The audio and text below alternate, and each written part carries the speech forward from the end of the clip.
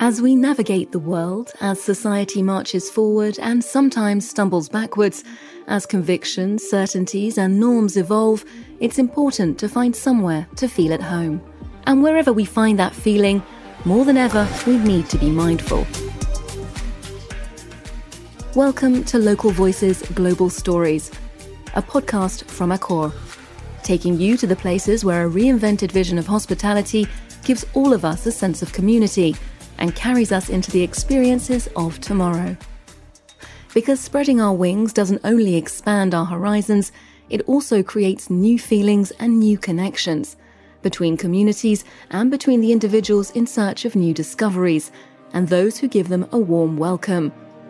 There's always an opportunity to see more, feel more, and go further. Open hearts and open minds make that possible, and for Accor, they're found within the talents who don't just make us feel at home, they make sure we are at home, wherever we are in the world. Those team members are at the heart of the whole experience, and we're here to find out how they fly the flag for openness and inclusion, creativity and innovation. Embracing difference when it comes to people's talents, their backgrounds, the languages they speak, and the culture they grew up with is a no-brainer today.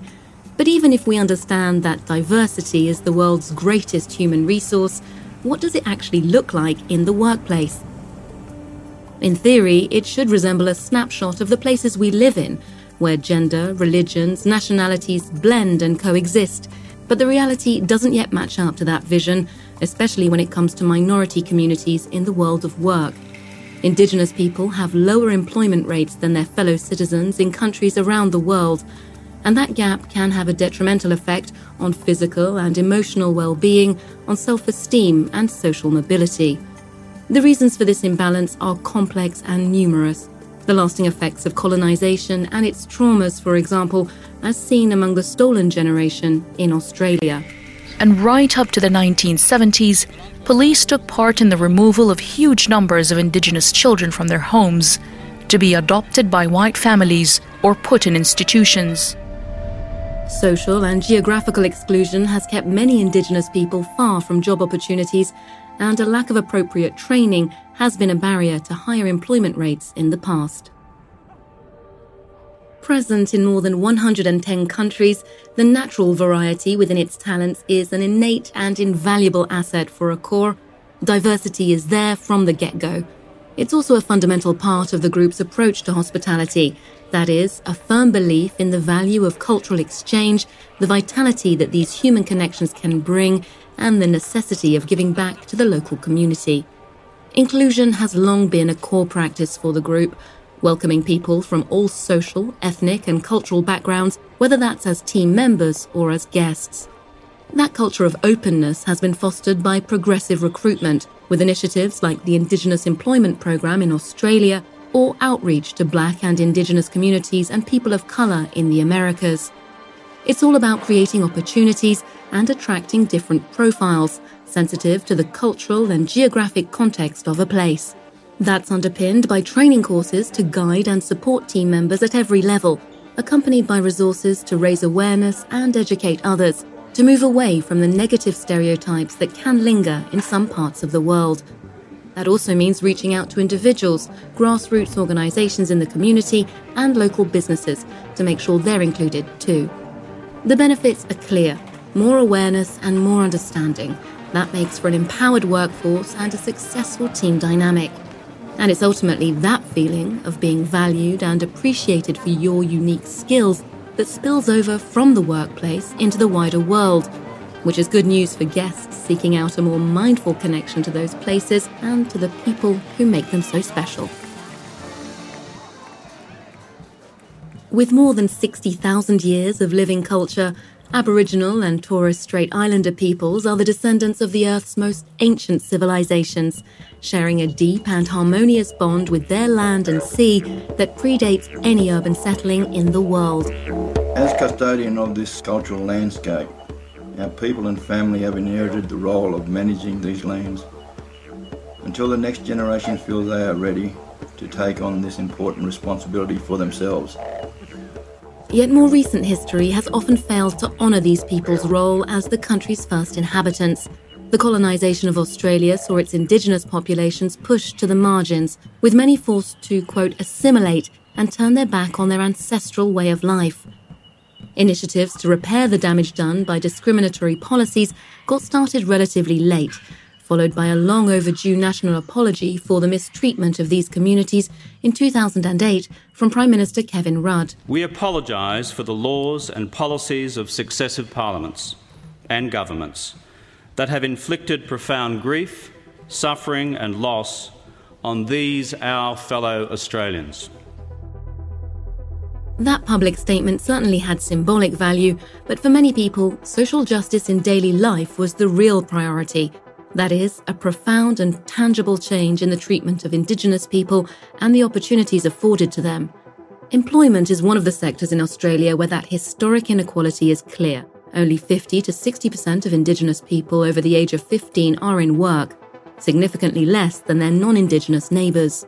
Those rates can drop to 37% in more remote, rural areas where access to education, transport and economic infrastructure can be more difficult. And there's a gender gap too, with fewer women employed from Indigenous communities. And while those numbers are going up, it's important to look at the nature of the jobs as well. For example, only 7% of Indigenous Australians work in management roles. The government has launched far-reaching programs to tackle this imbalance, part of its Closing the Gap policy, which has ambitious targets to boost employment over the next decade. Working hand in hand with businesses like Accor, it's all about building sustainable career pathways. From targeted recruitment to cultural awareness training, the idea is to nurture personal and professional growth, allowing all Australians to showcase and develop the skills, talents and input that make for more balanced, more dynamic and more resilient industries, while shining a light on the traditions and the authentic way of life within these communities. It's something that Accor's team members have been contributing to in a major way. People like Kadir Atherton, Indigenous Programs Manager, and Josh Hanley, Senior Indigenous Programs Manager at Accor. My name's Josh Hanley. I'm the Senior Indigenous Programs Manager at Accor. My role is to focus on First Nation talent. So that's bringing Aboriginal and Torres Strait Islander people across our core properties. I grew up in northern New South Wales, which is Bundjalung country. I was playing hockey at an elite level, and once I retired from professional sport, I moved into what we call social inclusion. So working with corporates around the country to build their workforce, basically representing minorities in the corporate sector. One of the things we really look to is self-determination from our communities, and employment is the vehicle to parity, giving opportunity for families to generate wealth and break the cycle of what we would call discrepancies from policies in this country. My name's Kadir Atherton. I am the Indigenous Programs Manager for Queensland, Northern Territory, and now assisting with New South Wales and ACT. Primarily, our role is to recruit Aboriginal and Torres Strait Islanders into the industry, establish careers for them and help them with career development within the business in hospitality and tourism. I was born in Brisbane in Australia. I was raised on the south side of Brisbane. I started my career out at Ayers Rock Resort, doing a traineeship through the National Indigenous Training Academy. I then moved into direct employment and worked for the Voyagers corporate office and the talent team for a year, and then joined Accor. Prior moving out to Ayers Rock Resort, I moved out to a little Aboriginal community called Cherbourg, and saw that there was a struggle with young Indigenous Australians getting into employment and establishing careers. And Cherbourg is like my mother's motherland. So seeing that happen back where my mum was from was a drive for me to establish my career in order to help others establish their career as well. As the leading hospitality group in Australia, Accor has been a driver of Indigenous success for 2 decades now, with programs that reach out to new talents and bring them into the fold. The group has more than 400 Indigenous team members across its properties, with more than 200 new starters over the last couple of years. More than half of them are under 35, providing a real boost to youth employment. And more of them are women than men, which tips the scales in the right direction when it comes to gender equality. Much of that progress is down to targeted recruitment through the Indigenous Careers Programme, giving candidates a chance to shine. Then it's about supporting those team members and helping them expand their skill sets with career development, mentoring and leadership programs propelling them to new heights. Beyond those individual journeys, creating a positive, inclusive culture is key to keeping those talents on board. That is, educating everyone about the value of diversity in the workplace and providing guidance on cultural sensitivity. These projects go beyond any single hotel or group, with local partners playing a vital role. Accor has teamed up with businesses and organisations with deep roots in Indigenous communities, giving their brands prominence and promoting art, food and events that reflect the land it comes from. And that makes for some truly inspiring moments for guests, whether it's learning about the Wadandi people in Bunker Bay or an immersion in ceremonial practices on Gadigal land in Sydney. Incorporating the history, culture and achievements of Aboriginal and Torres Strait Islander peoples is part of a more mindful approach to tourism, where connecting with a place and its people makes for an enriching, authentic experience and means visitors get a better overview of the real Australia. All of these initiatives are about writing a new narrative for Australia and its people. And while taking care of others is at the heart of hospitality, that starts in-house, embracing and nurturing all team members and the unique energy they bring.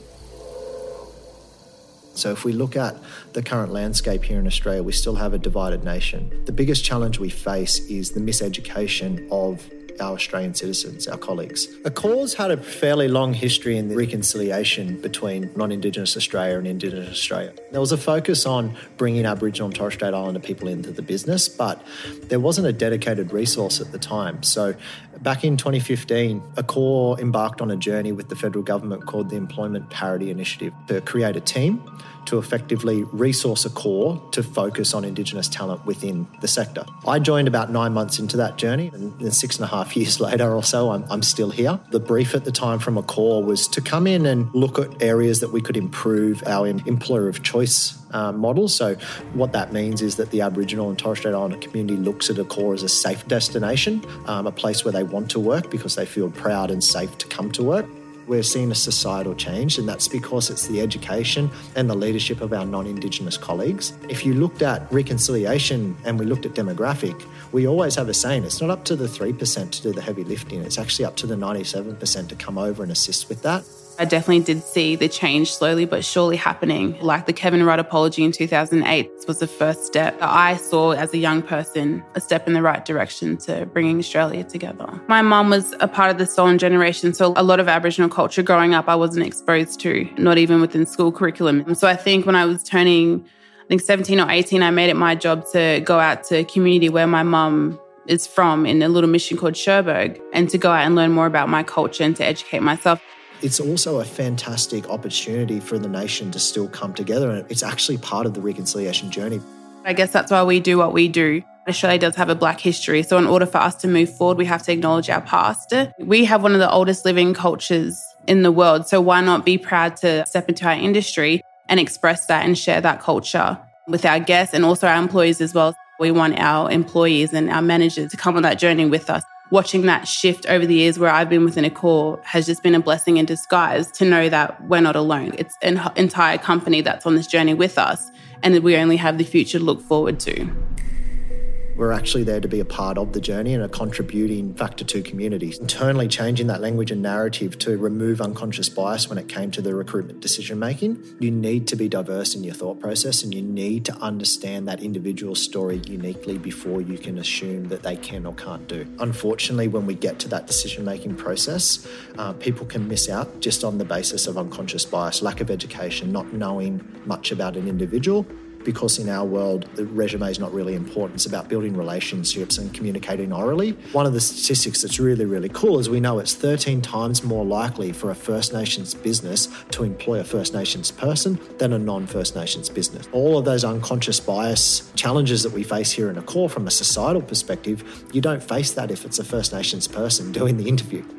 Because there's already that connection. We really take the time to understand the individual, understand what they want. We don't want to have a particular quota or percentage of Indigenous representation. We want it to happen organically. Our job here at Accor, from our perspective for our First Nations talent, is we want to identify individuals that want to grow and develop their career, but we want to encourage it there on their time, on their measures. And we have a saying in Aboriginal communities where time is circular. I just encourage them to be themselves, just to be authentic, because with the skills and the attributes that they have, growing up within their culture and then bringing that to life within hotels encourages them want to actually establish like careers within Accor or within the hospitality industry. Now with our careers program, we're more saying like, you guys are going to be a massive asset to our company. We want you to come work for us. It's not that they need a job. It's more so we need them to be in our industry. It's all about giving the power to the individuals or the communities to self-determine their future, whether that be policy renewal, whether that be economic strategy, whether that be health, whatever that might be. We want the power within those Aboriginal communities and those Torres Strait Island groups to have that power. With the support and the right guidance around you, anything's possible. So I wouldn't picture myself 7 years ago. And it all started off from a traineeship to now working for one of the largest hotel companies in the world. So I think as a young woman or man, like it doesn't really matter what sex you are or what your background is, you're always going to face challenges. But I think one thing about my culture is what I've learned is to just be resilient and to keep pushing through.